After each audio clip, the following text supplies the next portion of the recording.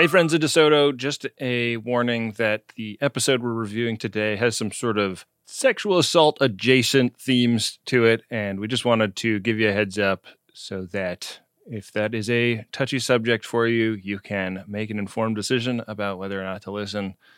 If you are in a tough place in relation to sexual abuse or assault, you can call 800-656-HOPE. That's 800-656-4673 to be connected anonymously with a trained counselor at Rain's Sexual Assault Hotline. Here's to the finest crew in Starfleet. Engage. Watch your back, Jean-Luc. I'm Captain Janeway of the USS Voyager. Captain Janeway of the USS Voyager. Welcome to The Greatest Generation. It's a Star Trek podcast by a couple of guys just a little bit embarrassed about having a Star Trek podcast. I did a bit on you just now. I'm Adam Franica. I'm Ben Harrison. I enjoyed the bit. Yeah. We're in the same room, and I silently counted us down. Yeah, we usually have to count off and clap for sync at the beginning of these things. Today, we just counted off for us. Yeah. Oh, I should turn off the AC. Or should I leave it on? Turn it. I mean, Wendy will appreciate it if I turn it off, right? it's important that we do right by Wendy. I don't want to do Wendy bad. No. We've got a fan in here. We don't need to also burn a hole in the ozone, right? We do not need to give her any reason to leave us. Best behavior from now on, Ben. Yeah. Sorry, Wendy. With our luck, she doesn't even get this edit. Yeah. No. We're in person today. Yeah. A relative rarity, a special treat. Yeah. It's really nice to be in the same place doing this together. It's fun. It's how we used to do it. We always get a little resistant to it when the idea comes up, like, it's so inconvenient.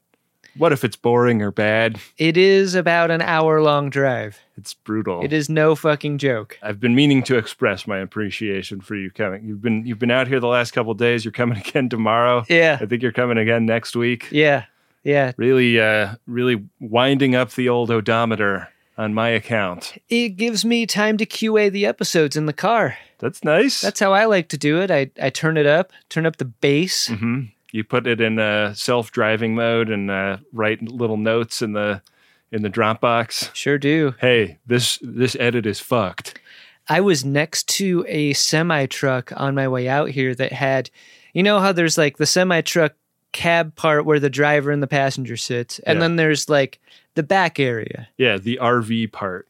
Well, on the outside of that area, there's often like a little flap door that you can stick tools and whatnot in. Mm-hmm. And I know this because I was next to a semi-truck and the tools were just spilling out of this side door. Oh no. It was so, everyone was going slow because LA.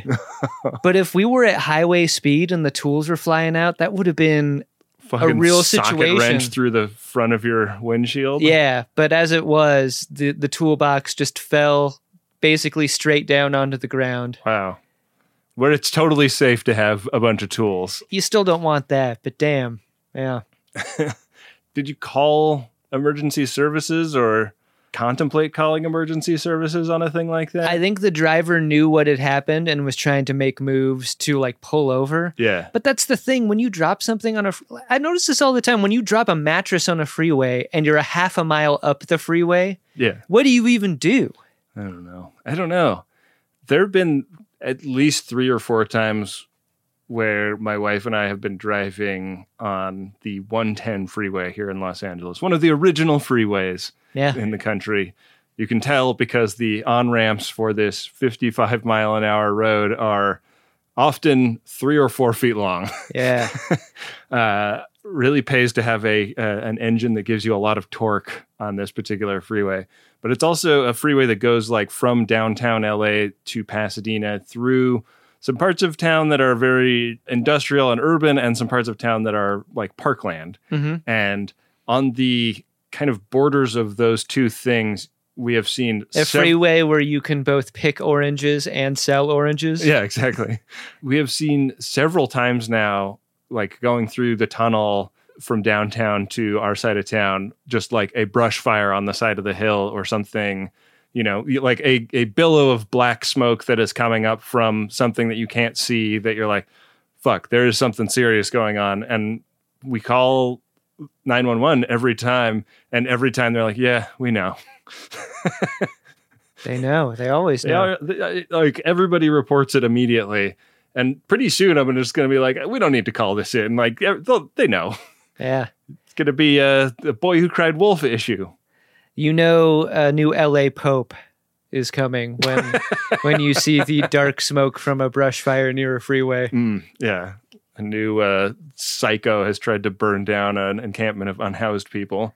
Jeez, is that what's going on? That has happened. I think it's the son of I'm probably wrong about this. Don't take this for gospel, but just say allegedly a bunch of times. Allegedly the son of the Eagle Rock Business Owners Association. What's that called? Business Development District I don't live on the east side. How would I know?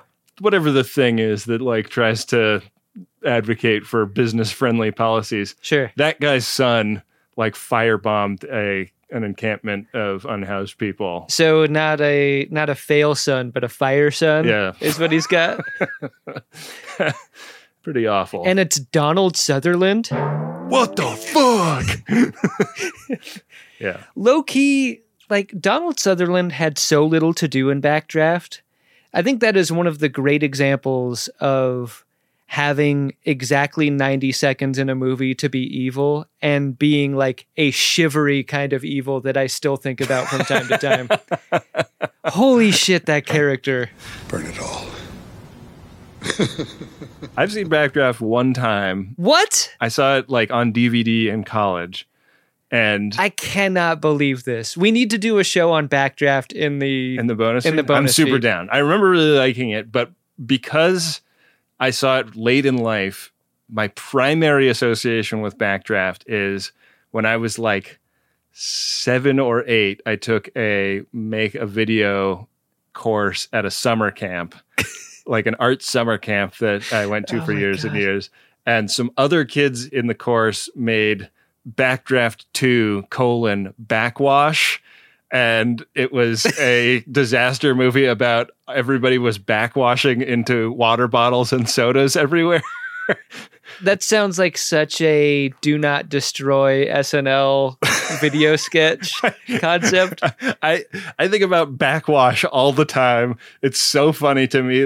One of the effects shots that they wanted to get was looking down into the bottle of something and seeing green backwash in the bottle. And the way they achieved this was pouring Mountain Dew into a toilet and flushing it and capturing that on camera.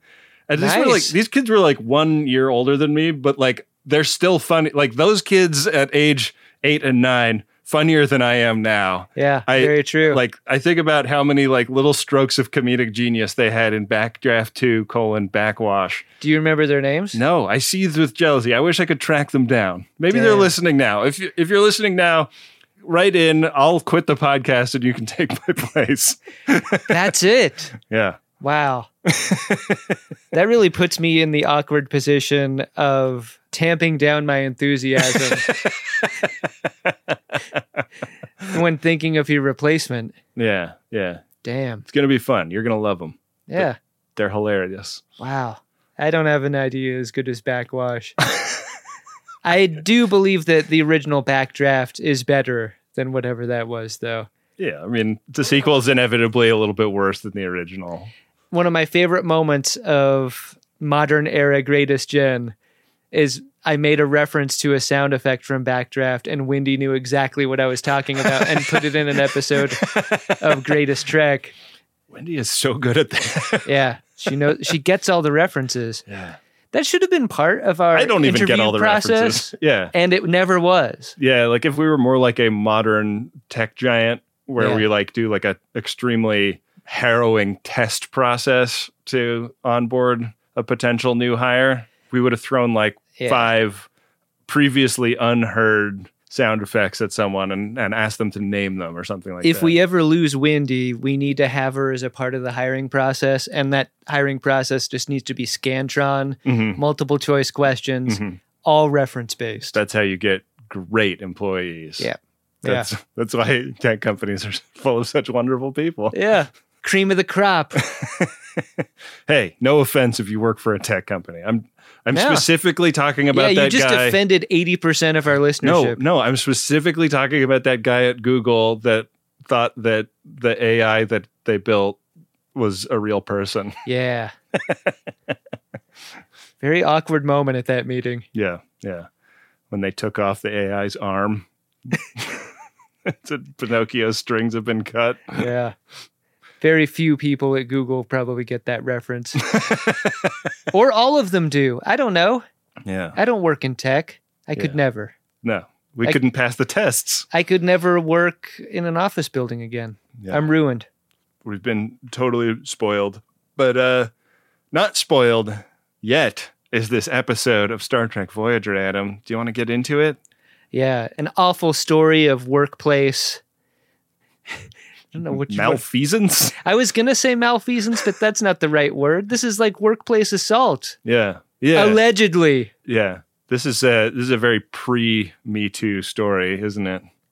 Yeah, I mean, if you're Borgs, it's We Too, isn't it? Whoa. Hashtag We Too when you tweet about this episode. Yeah. It's season 4, episode 17. Retrospect. Revert course. Unless you've got something a little bigger in your torpedo tubes, I'm not turning around. Low-key, one of the coolest cold open scenes that I've seen in a while. Yeah. Also, the tragic destruction of a buoy. A target buoy. Yeah. Prepare a buoy and launch it when ready. The target buoy is solid monotanium. Impressive. I'm glad you agree. A totally new type of buoy for the show. I love the idea of a starship firing range. Like, this is a quality to Star Trek. Like, every time we go to a shipyard or go to a place where, like, the D's being refitted or repaired after attack or a starbase or anything, like, the places where work gets done on ships I want to go to. Adam loves a maintenance-based storyline. That's what I'm saying. But, like, before they launch starships, they got to go out to the weapons range and make sure that the phasers and the photons are aimed properly. True. Give me an entire 3-episode arc about what happens out there. I would love that. So these weapons that they're testing are being provided by Mr. Coven, who is an Antharan weapons dealer, and he doesn't seem to be quite so sinister as Tau, that weapons dealer that stole Leonardo da Vinci a few episodes back. Yeah. He's like a nice weapons dealer. He negs Janeway a little bit, but in kind of a fun, we're negotiating a price kind of way, not a gross pickup artist kind of way. It's good to see the art of negotiation isn't lost on you, Captain. It's one of those scenes where everyone knows what game they're playing, and everyone is willingly participating in the language of sales. It's sales as almost like flirtation, right? Well, I mean, ask any salesperson. It is a form of seduction, right? It absolutely is. I mean, that's what Affleck said in Boiler Room, right? You're making a sale on every call. Either you close them or they close you. Wow. It's so binary. Yeah. Be relentless. Yeah. Haggling as an art form. Have you seen Boiler Room? I've seen Boiler Room once. How many movies have you watched more than once? There's like 5 movies that I've watched 300 times each. Yeah. And then everything else gets the one-time treatment. It's like The Negotiator, Crimson Tide, Patriot Games, Cleared Present Danger, Jurassic Park, and that's it. Oh, and the Star Trek movies. I've watched those a bunch of times. Poison Ivy. The weapon that they shot at the Bois is an isokinetic cannon, and that's why it looks so strange. Like, what is this thing coming out of the Voyager? Yeah. It looks like the Romulan weapon from Balance of Terror. From Balance of Terror. It kind of does, yeah. I wonder if it sucks at range like the Romulan weapon from Balance of Terror. I mean, we'll never know that because Mr. Coven is really talking up all of its great qualities. Yeah, it really slaps. You've made your point, Mr. Coven. I want the cannon. Looks like they're buying it. Yeah. They're trading isolinear ships for hostages. Yeah. Mr. Coven doesn't know how worthless these chips are. Engineers just play with them in their free time now. Yeah, because they've gone to a lube-based computer chip system on Voyager. Like, what do they have use for isolinear chips anymore? They don't, yeah. That's why they can give away hundreds of them without batting an eye. Yeah. These are like the old USB sticks that you have in your desk drawer. 8 megabytes? Are you fucking kidding me? Yeah, no one needs these. They are also giving him astrometrics data on 12 sectors from their ass lab. And he's like, how about you give me the technology from the ass lab itself? And that's a no-go. Yeah. And I couldn't tell if it was game that like, she says it's so tightly integrated in our systems that it would be useless to anyone else. Yeah. Do you believe that? I mean, it's a great line if it's a lie. Yeah. Like, what you want is the turn down in your back pocket. Like, the reason you don't want to do the thing ready to go. Right. This is the I already have plans. Yeah. Chakotay, when I'm negotiating with this guy, give me a call from the other room. Exactly. So, Seven is going to participate in integrating some of these systems into the Voyager. Apparently, they can set it up enough to lick some shots without it being permanently installed. But to permanently install it, there's some power system modifications. And because 7 of 9 hasn't bowling pinned anyone in a while, she's let out of confinement to work on this project. The way they talk about her sucks. When 7's not around. I'm ready to give her some latitude. She's been behaving herself lately. Yeah, very infantilizing. Yeah. Do you think she's ready to work with others? I was thinking when we met Mr. Coven that he and 7 would work great together because of their strong personalities. Yeah. And the fact that his loaf kind of looks like a Mac Pro, like he's kind of computery, in a way as well. Yeah. Didn't quite work out that way, did it?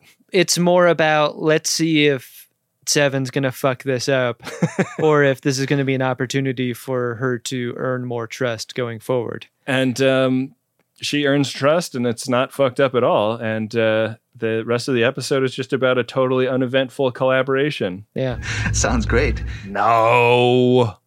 I was shocked that when we're in the ass lab, decrypting the message from Starfleet is still a thing that's being worked on. That is a long-term project. Yeah. Any progress? None. I wonder if it's How hard. tedious does that have to be? I don't know.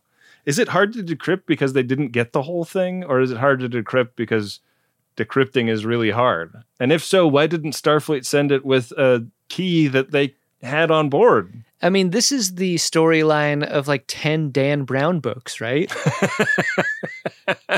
Except none of the decryption in these episodes is being whipped up for drama. Yeah, right. She uncovers that Jesus was gay. And that's something that's unfolded over 38 chapters that are 2 paragraphs long each. I kind of want to give you the Lee Trevino from Happy Gilmore, Jesus was gay take.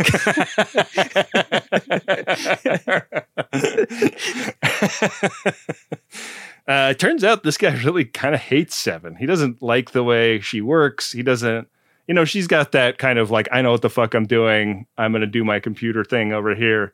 And he's trying to like mansplain to her that she's wrong and elbows her out of the way and catches those hands for his trouble. I mean, the way this is shot really sets this up, right? Because I look at them together. There's like the 2 shot with 7 and Mr. Coven, and I'm like, get out of her fucking nook, dude. Yeah. You're in a workplace. Workplaces aren't for nooks. People are always getting a little too close to 7 in workplaces and often being bowling pinned as a result. I was wishing there was a security guy there to also go down in this context. Yeah. But no, Coven goes down hard, and that's our cold open. We're in 6 Bay after the theme, and Mr. Coven has unsurprisingly taken great umbrage with having his jaw broken. Yeah. She would have killed me. That woman is dangerous. And the Doc, Janeway, and BLT are at the bedside trying to kind of recap what happened in a sort of like asshole Rashomon setup. Because like, it's funny, the more Mr. Coven talks, the less likable he becomes. Yeah. Which injects an interesting tension to the rest of the episode because like clearly something bad has happened to him, but also like something else is going to happen bad involving him, and it kind of colors everything about how he's treated. Yeah, it's interesting the way being an asshole in a customer service context can sometimes like remove victim status from you.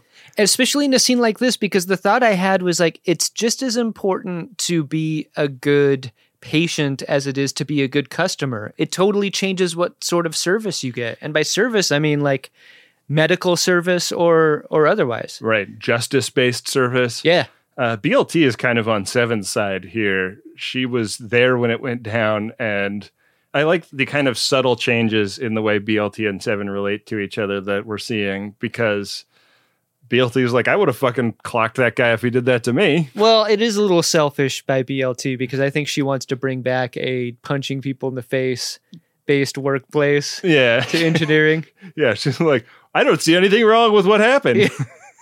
What are we talking about here? I suppose if you punch someone in the wrong way, they're going to go over a rail and fall into an open plasma fire. That is a quality to engineering that makes it maybe not the best place for punches to faces. Yeah. We haven't seen that plasma fire in seasons now, and I really miss it. I do. Yeah. Like, what are people even roasting their marshmallows on when they go to engineering? Yeah. We stand a real one. We stand a green one. Yeah. Captain Janeway of the USS Voyager. Captain Janeway of the USS Voyager. So in the captain's office, Seven, who is totally habituated to ringing doorbells now, comes in. I don't like that, by the way. Yeah, no, we're against Seven ringing doorbells. That's a stated policy of this podcast. Way funnier when she urkles into every room. Yeah. But this is a very interesting scene because we are sort of rehashing a thing that Seven has had a problem with integrating into the crew before, which is the hands shouldn't be doing the talking. Here we are again. The captain is like, okay, well, nothing I've tried has persuaded you that that's the case. So now what? It's such an odd scene because of how Seven is talked to. Like, I've been pipped at work before. Mm-hmm. I know what it's like to receive a talking to that's like, hey, I can tell you're not giving this your best. And I don't know what to do about it, but maybe if we collaborate on a solution, maybe everyone would be happier in this workplace. You're referring to when Rob pulled you aside on our second tour and was like, hey, you could be bringing the funny a little bit more when you go out on stage. You could be a little more on time to the lobby call, by the way. But I didn't like Janeway's tone with Seven here. It felt condescending to me. And what's more is like, it felt like we were wandering our way to a course of action here, and the scene just kind of ends. Because they're out of ideas. Yeah. But I thought this was a solicitation of ideas that we were eventually going to hear. Right. Seven was going to be like, well, we'll put a chart on the wall and I'll get a gold star for every day I don't bowling pin someone. Yeah. Like a 6-year-old that has behavior problems. Yeah. And it's hard to get my arms around really what the end goal is here too. Right.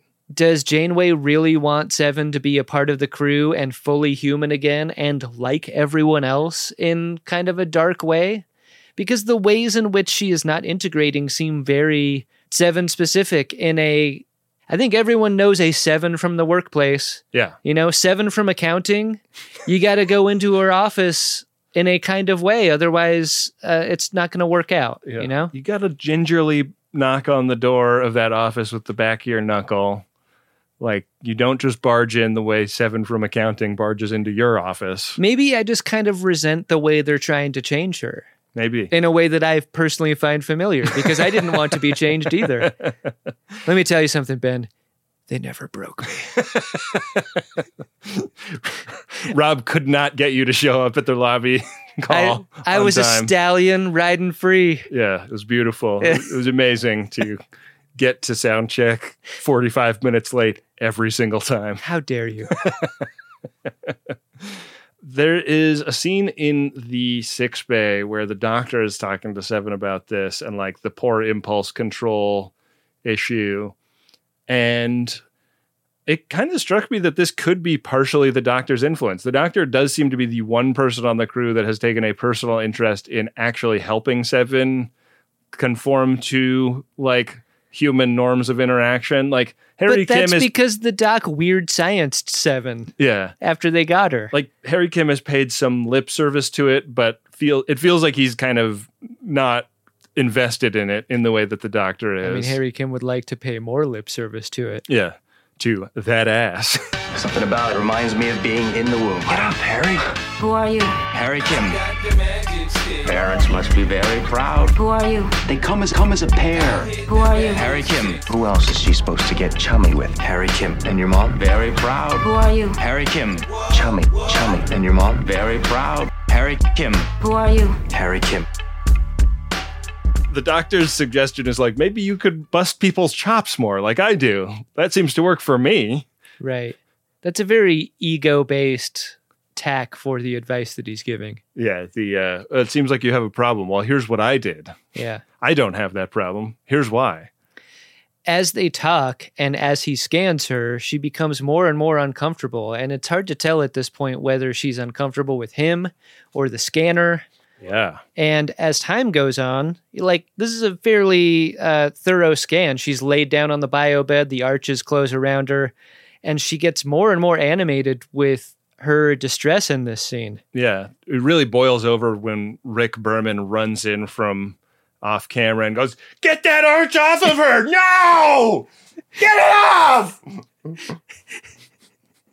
Which is weird. Like a weird kind of fourth wall gets broken there. Yeah. She is unable to articulate why she is feeling the way that she is, and she finally just kind of bails out of this exam. It feels like a PTSD flashback, or like she's been gestimmt.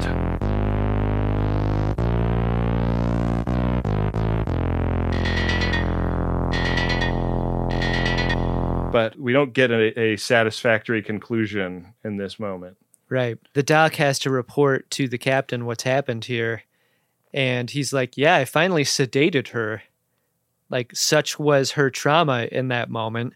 And what he suspects is that there's a form of memory suppression at work here. These memories have been, up until this point, bottled, right, squished, not integrated into her consciousness. And so what he is suggesting is like, hey, psychiatry may be the answer to this. And I have been sideloading new apps into my system that will help me do this. And he pitches this as like you're really going to value having me around now, which kind of makes me think that a couple of recent away missions in which his mobile emitter got into very hot water have influenced his thinking to like, I need to seal in the captain's mind that I am not an expendable member of the crew. It also reminds me a little bit of that episode where BLT's punishment for a violent thought was getting lobotomized, wherein one character's bad day becomes an opportunity for someone else's enrichment, right? Personal enrichment, because like Seven is really going through some shit, and the Doc is like, this is an opportunity for me to try something new, Captain. Where really like Seven's care should be at the forefront of the decision making here. It doesn't seem like I say it's primarily based on her care that he's motivated to do this. I'll be even more valuable to you than I am now. So he talks about how his therapeutic approach is going to work to Seven, and he says it's going to be a combination of Jungian and Betazoid therapy. Big yikes from me. That is why when we cut to the therapy, they're both naked. They're both naked and weirdly closely associated with Nazism in a way that is like, I don't like that this is even a subject of debate. The Doc does that thing where he's speaking very, very softly and slowly and encourages Seven to close her eyes and describe what she sees. And Seven is like very technical in her description in a fun way. Yeah, given the dimensions of the tricorder, like she's trying to move into an apartment and wants to make sure that the tricorder will fit in one of the rooms. What we're seeing are flashbacks of the scene we saw previously, her getting upset in sickbay. Right, but it kind of crosses over into a different memory in a way that I thought was very interesting. Like the sickbay memory then sort of becomes this other memory where Coven is schisming her. Yeah. He knocks her out and maybe abducted her on an away mission and stole Borg technology from her birdie. Yeah. He violated me. Yeah, the terminology that Seven uses is familiar in a woman being assaulted context. Right. They don't play that up a ton, but it is like a violation of consent kickoff to this storyline. Anyway. You can't help but think of it in that way. You really can't. And I wondered if maybe at this time they counted on people not to think of it in that way, in a weird way. Because the way the story unfolds really does make Coven ultimately... Like it seems like they're trying to paint him as a person that really got fucked over by this accusation. And it's not like Seven is making it from a standpoint of just like fabricating it, right? Yeah. I felt like very complicated about that. And this is where that complication starts.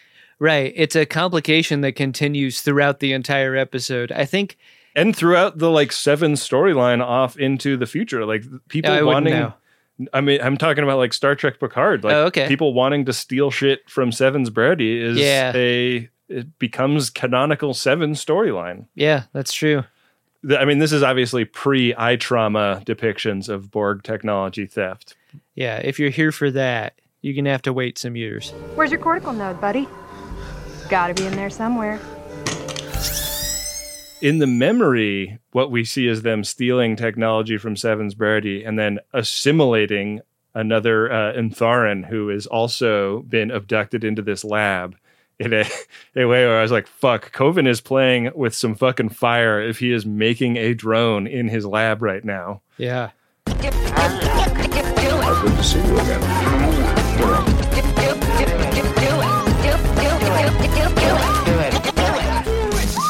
With what we eventually find out about what happened here, this is so detailed. Yeah. That it was all I could think about for a long time. It's like, what happened to that dude? In a way that I think it's sort of a monster of a storyline that you can't control by depicting something like this. Right. It's so scary and so dangerous in its very idea that I think it kind of obscures the rest of the episode in a way that they did not intend. It does, because like all of the evidence that they're looking for is so meaningless compared to there should be a drone. You should be able to find a drone. Right. Yeah. If this happened, there's a drone. Like there should be a cube on the way. You don't have to scan for nanoprobe, scan for drone. And that would prove or disprove the story. Right. We know that you can be in orbit of planet Earth and see something go through a time butthole and then scan the Earth and determine that every life sign on the planet's surface is Borg. You don't have to ask Seven. You could ask Chakotay if he feels anything. Yeah. Anything tickling your brains. Yeah. Isn't Neelix kind of part Borgs now too? Oh yeah, it's kind of going around, isn't it? It's really catching. We see the mission that they went on together. This is a passage of time cut where we see Seven on the planet's surface with Paris, and they're shooting Makita brand phaser rifles, which I loved. Makita, it's all the power you need. Crude but efficient. How's that Metabo? I want to try that. Yeah, I really liked what B-Dunks did with his performance here, because I think when B-Dunks is by himself with the crew, he's kind of often the comic relief. But when he is around aliens that they don't know, he is like totally buttoned up and professional in this way that I thought was really, really cool, really smart. I really like workplace B-Dunks for sure. Yeah. And the Coven version of the story is that the rifle just like discharged accidentally and hit Seven. In the lab, because Seven goes into the lab alone with Coven. And whether or not Seven's story is true is one question, but if it is true, Coven is an incredible actor because when she comes to, he is like oozing this like embarrassed, like I'm so sorry that happened. Like we just had an industrial accident with a visiting member of the public to my lab. I am humiliated. And that really hit me, like that Coven sold that moment. Especially because of what we see beforehand, like the detail of the memory being such that you see every little bit taken off of Seven. They pop her dolphin off of her eyebrow. They steal stuff out of her vampire hand. Yeah. They really take a lot of shit. There's like a giant jar of green juice they're pulling off of her. Yeah. It's intense. So by the time we actually get into post-weapons explosion Coven, it's hard not to feel traumatized by that moment and to see what looks like a lie in his behavior. A lie that is super well sold. Yeah. And that really goes to make you mistrust him. Yeah. So they have a McLaughlin group. Issue 1. And the debate is whether these memories are real. And Tuvok is like, people that recover memories often are recovering false memories. Tuvok is reflexively do not believe all women. This is a Tuvok is over party. Hashtag Tuvok is canceled. Right. But the doc is like, this is fucking real. Like, this is her actual lived experience. Like, this isn't conjecture. This isn't made up. This happened. This is a dramatic middle for Janeway to occupy, right? She's seeing these two sides of the issue argue, and she is the one to ask for physical evidence. Like, look, I get it. These seem very plausible, but like we need some memory dope on the table, right? There's coffee in that physical evidence to back up Seven's claim. And we need a fucking lot of it. I think it's so interesting that during this conversation, they treat Seven in a way where no one's bringing up that she just punched a guy in the face or that she's having behavior problems at work. Like, they treat her as someone who is neither credible nor incredible. They just treat her as like a neutral person with a problem they're trying to solve. Which really pisses the doctor off. The doctor is not happy with the way this meeting goes. Yeah. We're not talking about conjecture. We're talking about science. Let's not get bogged down. And I think that goes to the fact that he is the one person on the crew that has taken an interest in helping Seven integrate herself. Also, Doc, read the room. When you bring this problem to Tuvok, that's how it's going to be.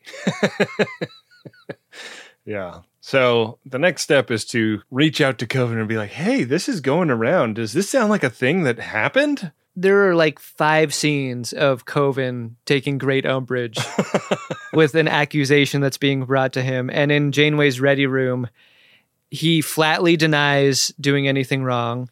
He denies Janeway's request to check out his laboratory until the moment where the idea of the weapons deal starts to fall apart. He's like, oh, fuck. Like, if I lose this deal, I might lose my job over this. Right. The case is made that his species is heavily reliant in off-world commerce, and if these isolinear chips and star charts don't come through, that's his ass. Yeah. And so he is persuaded, but he's also basically saying, like, I'm already fucked because if the authorities on my planet find out that a deal I was on went south for a reason like this, it doesn't even matter if the accusation is true. Yeah. He's like, you can't even joke around on the internet anymore. He's like, this type of shit is killing the arms dealing business, and it sucks. You know, it used to be so much fun, and now it's like you're walking on eggshells when you're selling weapons of mass destruction to strange aliens. Next, you're going to tell me I can't hug a Borg hello anymore? I'm a nice person. I used to love selling weapons at colleges, and now I don't even book those gigs. So the next person to talk to Coven is Tuvok, and Tuvok does a good job of making this interrogation scary, despite the fact that he's not totally bought into the premise of the investigation. I think that's because Tuvok's quarters / office are kind of a scary place to be. Tuvok's quarters remind me a little bit of Data's quarters in that, like, it seems like it's a lot of computers relative to the amount of space that there is to just relax. The show wants you to feel that way, I think. I agree. another scene that is designed to sort of highlight how desperate Coven feels, because he's like, I don't even have any friends on my planet. You guys have the magistrate coming up here. He's not going to help me. Nobody's going to help me. You have an entire starship helping Seven. This, in retrospect, was, I think, one of the most important scenes of the entire episode, because it's the moment where Coven recognizes that Tuvok might be his only ally or resource in his defense here. Yeah. And by trusting him to give him a fair shake, it makes it seem as though, okay, he might, like, if you trust Tuvok in the way that he's demonstrating here, knowing how good Tuvok is at his job and knowing what Tuvok is promising, an innocent person says what he says here about, like, well, you're my only chance then. Like, if you're as good as you say you are, and as fair as you say you're going to be, then I should be all right.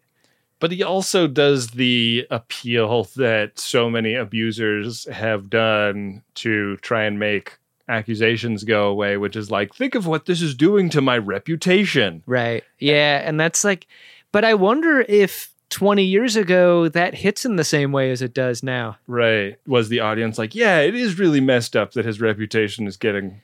You know what? I bet it fucking hit just as hard to women 20 years ago. Like, the way the episode winds up unfolding makes it a little bit frustrating to me that it has an insightful line like that, because the ending is so ambiguous that it's hard to, like, feel, like, totally negative about it. But the fact that it's brought up here and treated as, like, a fair point of argument, and then implied later maybe his reputation was really the thing at greatest risk, is kind of sad. Yeah.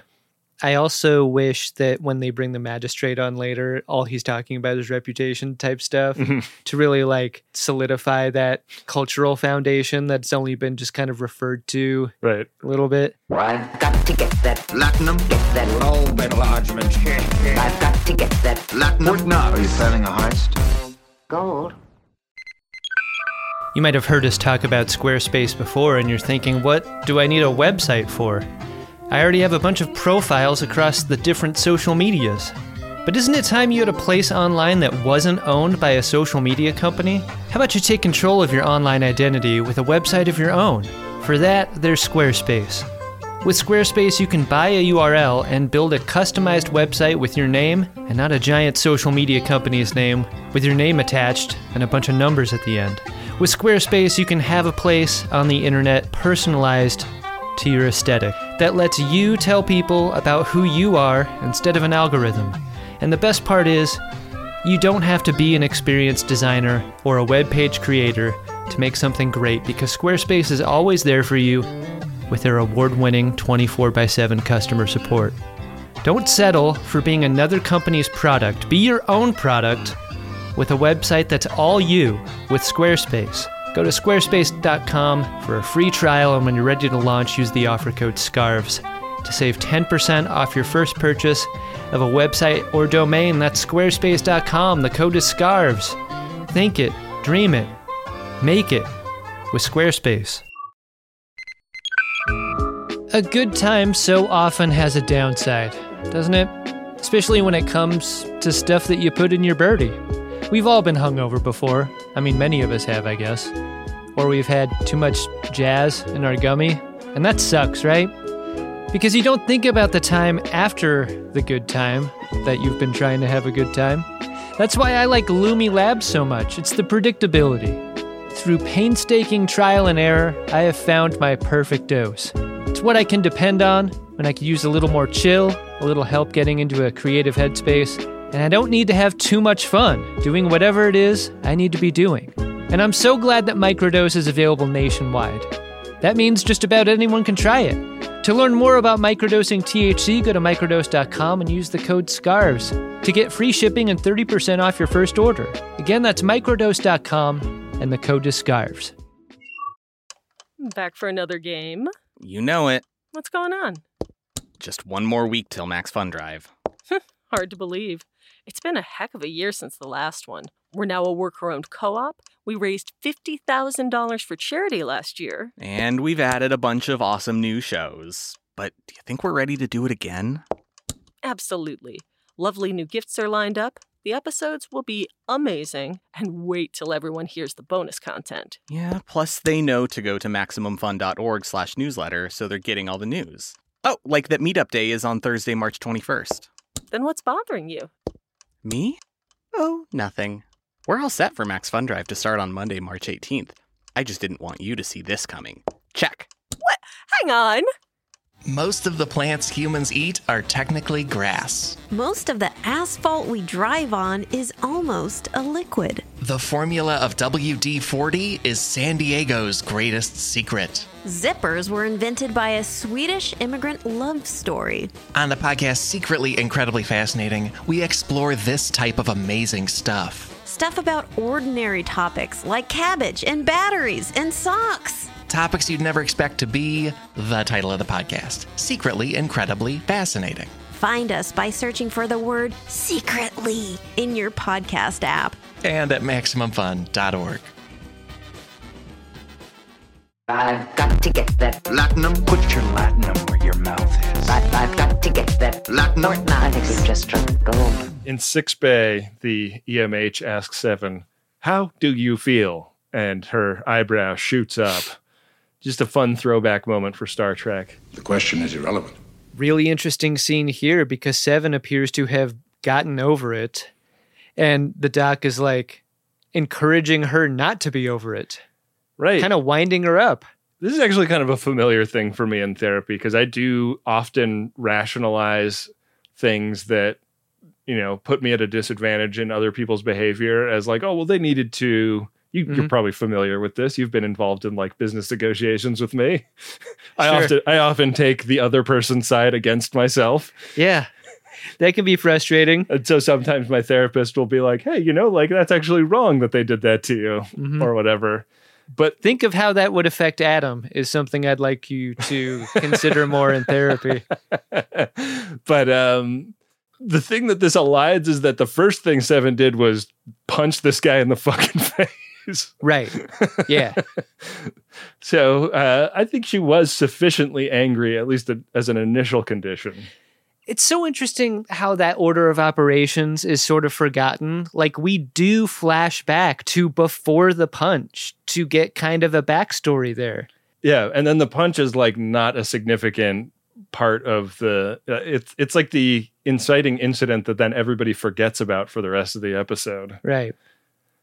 Do you think this, not to cut to the end, but do you think this episode would have been more interesting if Mr. Coven had been killed by being punched to death and this was a murder case attempting to be solved retroactively? It's an interesting premise because then it's like a Star Trek-y story about was this self-defense or not. You'd have to make the assault part real. Yeah.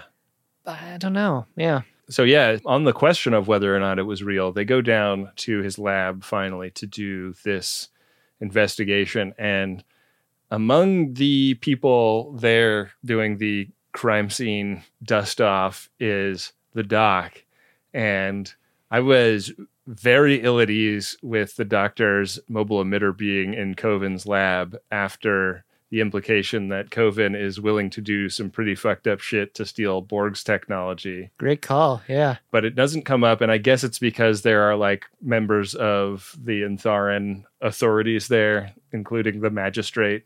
Yeah. All of the gear is there from the away mission before, the Makita brand energy weapon, the tool that flipped off the eye dolphin, the little ray gun that pulled out nanoprobes and so forth. I liked all of these little gadgets, and they scan the workbench, and they're like, yeah, dude, there's fucking Borg nanoprobes all over this workbench, and they're regenerating. And the doc holds a black light over the workbench, and it is just like glowing with This is like a mid-market hotel room bedspread in here, in a Borg part of space. I'll just collect a sample. Man, you really sprayed it everywhere, didn't you? Jesus, Coven. It's even on the remote? The dispersal pattern is consistent. So this does not look good for Mr. Coven. And he becomes very animated in this scene. Like, the walls are closing in pretty fast. And is this where he escapes? He like beams himself out? It's funny how long it takes for him to get to this point. Like, it looks like he's dead to rights pretty early on in the scene, but he allows everything to be examined. Like, what he wanted was a preponderance of evidence before beaming away. Yeah, everything but the smoke coming out of the gun. Yeah. So when he beams away, he goes up to his ship, and they're like, oh, this ship is a piece of shit. It's not even going to warp. But then he does something to like knock their sensors out, and he's just gone. I love this part of the episode starting here where it's like, you need to make sure you bring a gun to a gunfight with a weapons dealer. You really do. He's got all the tricks. Even though his ship is little, it is fucking packing. Yeah, yeah. So what they need to do is a hard target search. They need to go through every fox house, outhouse, hen house in a 15-mile radius and find Coven. And while they're en route, we go down to the crime lab where the captain and Tuvok are starting to get a little bit unsure of the veracity of this evidence. I'm getting a bad feeling about this, Tuvok. Right, because the Borg ropes that they found all over the workbench, they're indistinguishable from the kind that just come out when you're shooting Borg ropes, right, or when they're taken from you by force. Right. The question at this point is like, so maybe he didn't get her in a bed, but if he shot her to get the ropes, like, how can anybody satisfy themselves that that's an accident if he stands to profit from the ropes? I'm sure that's something a lot of people thought of, Ben, but all I could think of is from which closed door is an assimilated Borg's going to leap? Because I was still thinking about that guy. Yeah, where is that guy? We're still... Scan for the guy. Yeah.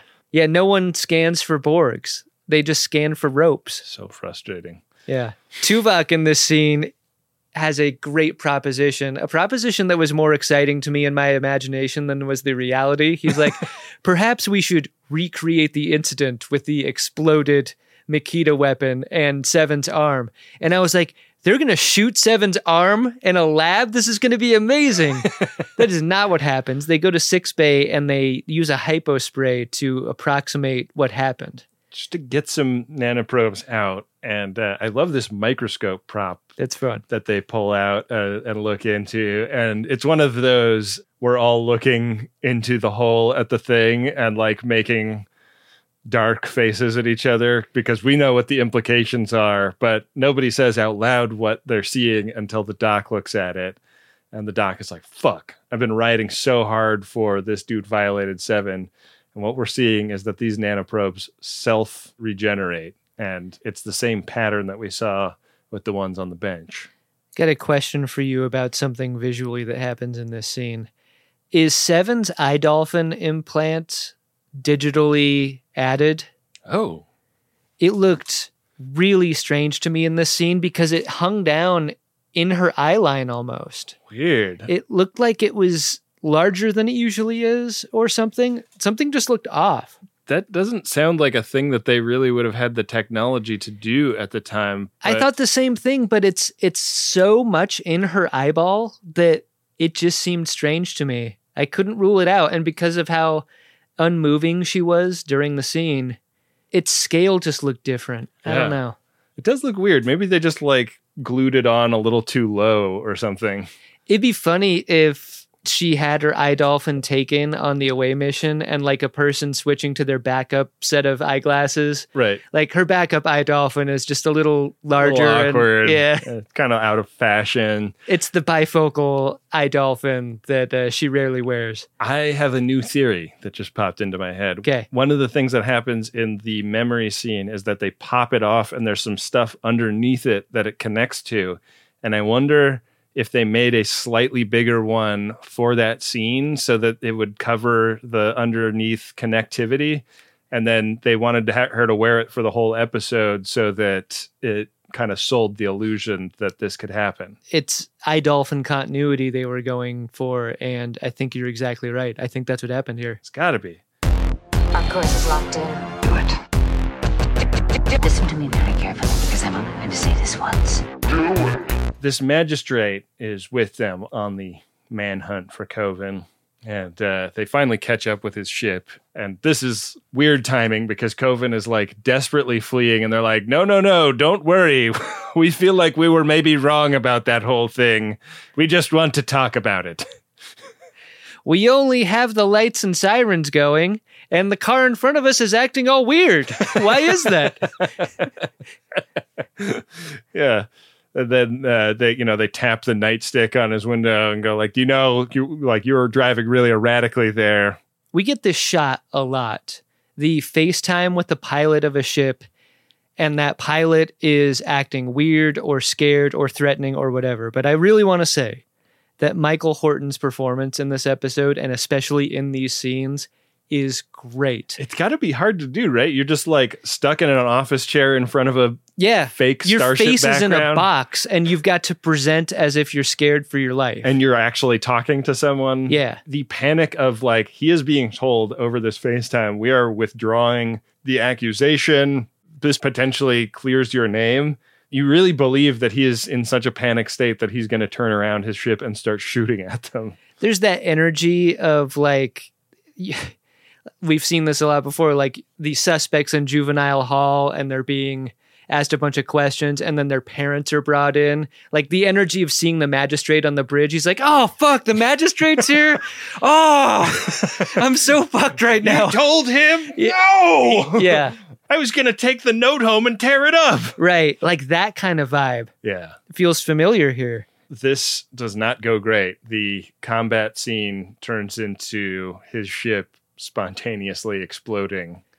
They haven't even fired back. No. It's just everything his ship is so overpowered. This is a great Kate Mulgrew moment here too, because once the realization washes over her, she does that great actor thing of hanging some limpid pools on her lower eyelids. Like she really looks affected by this moment. And then she kind of switches into a disappointment or an anger with Seven, but also a recognition like how much of this is her fault really, how much of this is our fault / my fault. The doctor's fault for like encouraging her along this line of thinking. It's kind of a useful interstitial here because you can't have a conclusion in this moment. You can only have the trauma of what's happened. The doctor has to confront the thought that maybe his psychiatry subroutine makes him a part of an industry of death. And so the next scene, he's reading this book with a volcano on the cover. He's in the corridors handing out pamphlets. He's like, maybe I should have done like more of a personality test on Seven. Right. We start to see really strange devices in Sick Bay from here on out with like 2 cylinders that the patients hold on to and a bunch of gauges. Yeah. But the thing is, like, people start going to Sick Bay for brunch instead of Neelix's mess hall. Yeah. Really great food there all of a sudden. Surprisingly solid brunch. Yeah. Yeah. And then like people just start like having to like reread definitions of words all the time. And like everybody's in like blue suits and like there's all this like weird naval shit. Oh man. The doc is bumming out big time. The doc is talking with Seven in this scene in Sick Bay, and they're both feeling bad about this. They should feel bad about this. I am preoccupied by Coven's death. Join the club. He diagnoses her with a little something called remorse. I mean, I want to walk that back a little bit because Seven should feel bad, but not because of any ill intent. Like, she did feel a kind of way about things, and she elevated those feelings to authority figures that she thought could help. I think that, notwithstanding the absent Borg drone and that piece of evidence never having been surfaced, I don't feel like this episode ever entirely makes the case that her memory was fake also. I mean, the Twilight Zone ending to this episode that I craved was we get the scene of Seven and the Doctor having their feelings. We get the scene of the Doctor and Janeway having their feelings. And then dissolve to the planet surface and a closet where an assimilated Borg has been standing the entire time. Or like the lab assistant like straightening up after dark. And, and just 2 tubules go into her neck. Yeah. Like, make it even more muddy at the end is what I was going for. Instead, what this episode deals with at the end is entirely the Doctor's feelings of remorse and wanting to change in himself what led to what he identifies as a mistake, which is the part of his program that made him have the ambition to be more than what he was when he was turned on. And so he's pitching to the captain, like, zero me out, make me back into EMH 1.0. And the captain is like, no, you made a mistake. And the way you like don't make mistakes in the future is by learning from them, not by like erasing the past.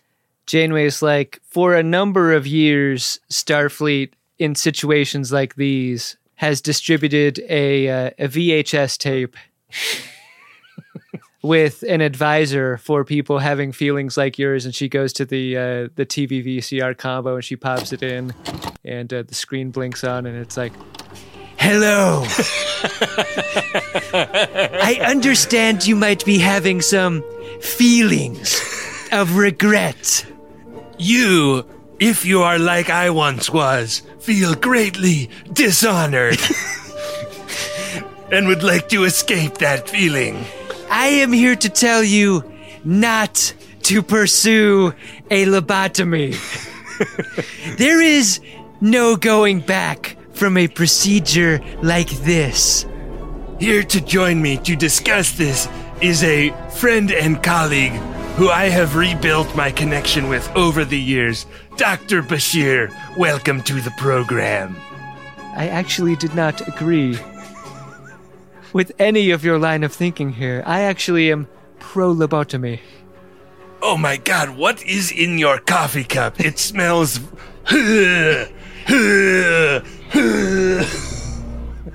Janeway's like, I don't know why they're telling us to show this tape to people. It looks like an old Mad TV sketch. It just kind of ends. Anyway, request denied. That's the button on the episode. Yeah. Did you like this episode, Adam? You know, I'm really easy to get along with most of the time. But I don't like bullying, I don't like threats, and I don't like you. Understood. I mean, it was more fun to talk about than maybe it was, and also extremely heavy in parts that maybe were projections and maybe were intentional.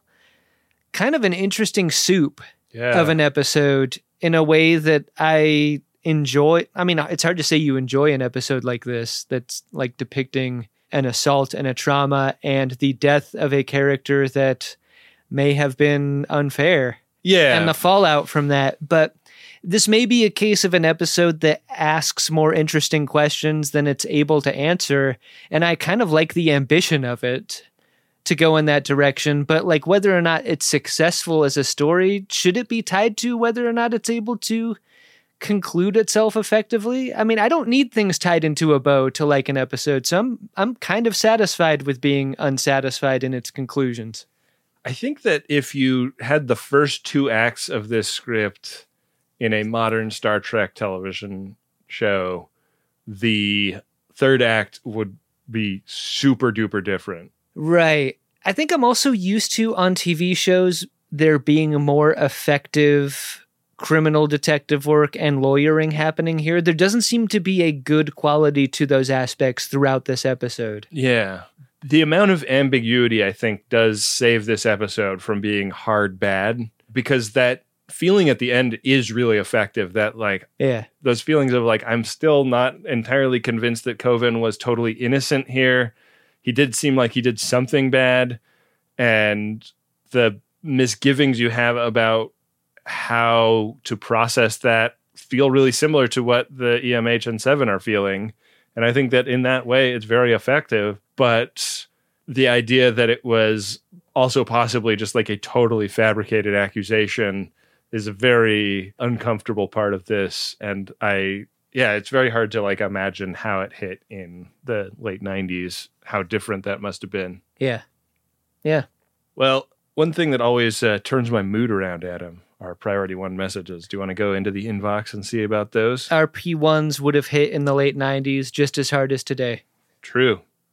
But they would have been so much cheaper because of inflation. Priority one message from Starfleet coming in on secured channel. Need a supplemental income. Supplemental income? Supplemental. Supplemental. Yeah, it's extra. The interest alone could be enough to buy this ship. Ben, our first priority one message is from John, Maddie, Adam, and our Mike.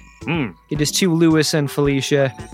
The message goes like this. Hey, Ben and Adam, longtime viewers, first-time callers. Oh, you love the show. Can't believe you got through. Can you please contact Kevin Uxbridge and have him wish our dear friends Lewis and Felicia congratulations on their nuptials? Lewis is a longtime friend of the show, and Felicia probably wouldn't be caught dead listening to it. To Lou and Felicia, much love from your friends Mike, Matt, Jim, and Adam. Wow. Congratulations, you two. And hey, Felicia, I'm really sorry that Lou made you turn this on so that you could just hear this part. We heard you wouldn't be caught dead listening to this, and does anyone want any ice cream cake? It's me, Kevin Uxbridge. Felicia doesn't know what that means. No one told me how old you were turning, so I just lit all candles everywhere.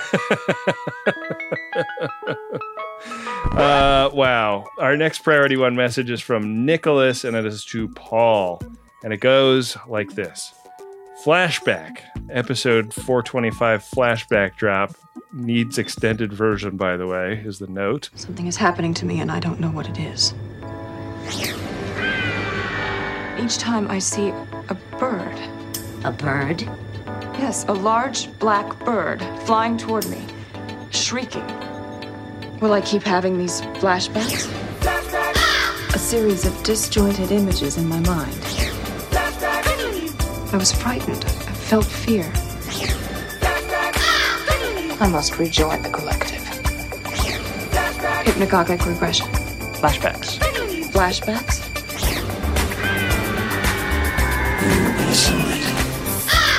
I am Gorg. You were Gorg. Flashback to the day we were chopping wood and you told me DS9 is the shit and I needed to get into Greatest Gen. Some of the best advice I have ever received. Ben and Adam remind me of you. You are one of the kindest people I know. I'm glad that our wives and kids are friends. Happy 40th, man. Wow. Hey, that's happy great. 40th, Paul. Usually when someone is compared to us, it's an insult. It's not a nice But comparison. I'm using context clues here to surmise that this is a compliment. Yeah. Thanks also for putting Nicholas onto the show. I love a friend that puts a friend onto The Greatest Generation. Yeah. Yeah, that's what we like to hear. Thanks for doing that. If you'd like to get a Priority One message, it's really easy to do. You head to MaximumFun.org/Jumbotron and you set it up. It's $100 for a personal message, $200 for a commercial message, and it helps us cover the cost of making this here program. Do it. Do it. Hey, Adam. What's that, Ben? Did you find yourself a drunk Shimoda? Incredible. Drunk Shimoda! Yeah, I did. I mean, this is not a person that really has the Shimoda qualities, but it's something I really thought about in this scene. So, Mr. Coven's ship explodes. We're cutting around the bridge to all the reacts. Mm-hmm. The magistrate's there. Janeway's there. I couldn't help but think, we still doing this weapons deal now? And so I want to honor the magistrate with my Shimoda by saying, good restraint, not asking that question at that moment. Because you know Coven's accounts have got to go somewhere. Right. There's still business that needs to be done. It's unclear at the end of this episode if Voyager was given the weapons that they traded for. Yeah, did they ever get uninstalled? I would like to know all of these things. Yeah. And it's funny how much screen time the magistrate gets without really doing very much. I wonder if there's a cut of this episode where there's more magistrate and there's that awkward moment of, so if you could just drop me back off at the planet, I guess that'd be cool. How many isolinear chips did you guys agree on? Yeah. And Janeway's like, 85. Yeah. So I'm going to make, for that reason, kind of an imaginary reason, I'm making the magistrate my drunk Shimoda. What about you, Ben?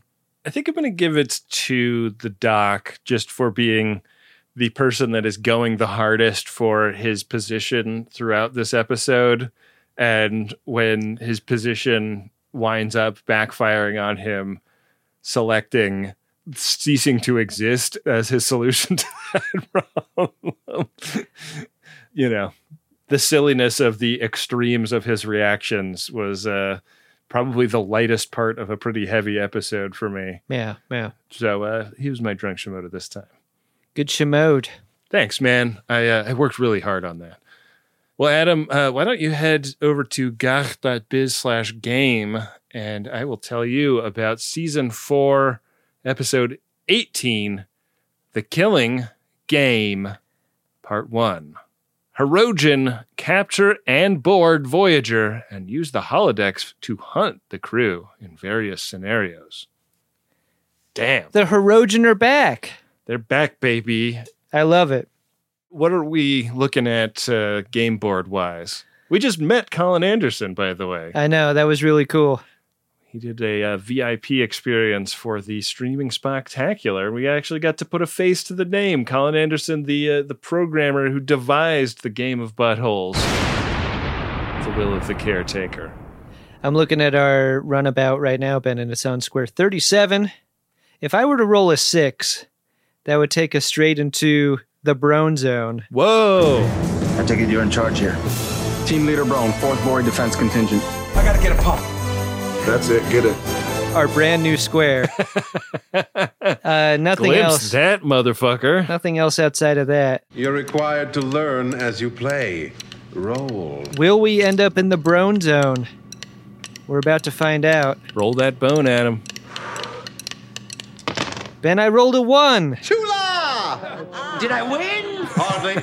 Which is what I do. That is what you do. Which means we are on square 38 for the next episode. It's a regular old episode by us. Looking forward to it. I think that this Killing Game episode is what I was thinking of for Year of Hell. Oh, interesting. Because I remember this like whole Is this elaborate... a two-parter? Yeah, it is. And I remember this whole elaborate thing to do with the holodecks. So looking forward to it. I kind of like the idea of the Hirogen being soothed by the holodeck. Why don't we just give the Hirogen holodeck technology so they stop hunting people? Yeah, and then they can hunt holograms and not bother everyone all the time. That sounds good. That does sound good. That's a great solution, Adam. You're really thinking. I can solve other people's problems better than my own. That's my curse. Well, you can solve our problems by going to MaximumFun.org/join, becoming a member. Yeah. All our problems are financial. It's true. They'll all go away for just $5 a month.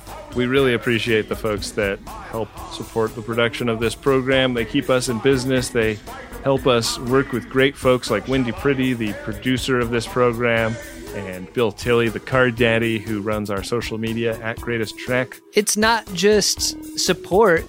Call it selfish if you want. There are bonus episodes coming out from us every month that you get for supporting the show. Yeah. And they're good. They're not just like freebie cast-off, low-effort bonus episodes. We're giving you the good stuff in the bonus feed. Sometimes the bonus episode is the thing that gets the most effort of anything we do in a given month. It's true. Personal or professional. That's why our marriages are falling apart. All right? Are you happy? It's the one thing that works. Our thanks to everyone that follows those social media accounts on Instagram and Twitter and leaves a nice review on Apple Podcasts. We got to thank Nick Dittmore for making the artwork for this show, and Adam Ragusia for making the original theme music. Hey, go check out Adam Ragusia's podcast and YouTube channel. They're great. Yeah. You're really going to like them. We were hearing from VIPs today about how much they like the Adam Ragusia show. It's great. It's so good. With that, we will be back at you next time with another great episode of Star Trek Voyager and an episode of the Greatest Generation Voyager that you're going to be like, is this the Year of Hell? Is that what this is? Again? How many years of hell are there? Years and years of hell. I have been asking myself that question over the last couple years. Yeah. You never know which year it's going to be. Yeah. Until it is. Make it so.